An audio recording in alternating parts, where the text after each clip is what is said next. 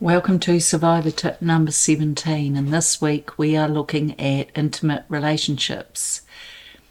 Sometimes for survivors, because of the shame we feel, it can be really hard for us to be in our bodies and enjoy the beauty of sexual intimacy.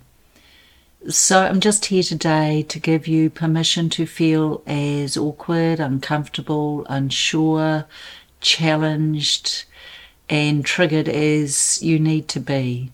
And the reason for that is because as soon as we face into and accept those feelings emerge, the sooner we are able to move through them to a place of acceptance and love. Partly what will help is being real with yourself first of all. Then it's about talking to your partner and just explaining where the triggers are or ways that he or she or they can help you. I think the time for silence and feeling the shame needs to move on. It's over time actually.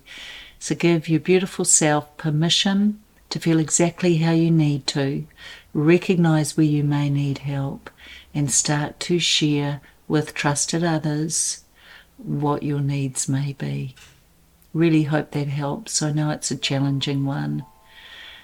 So as with everything, please do like, subscribe and share this video.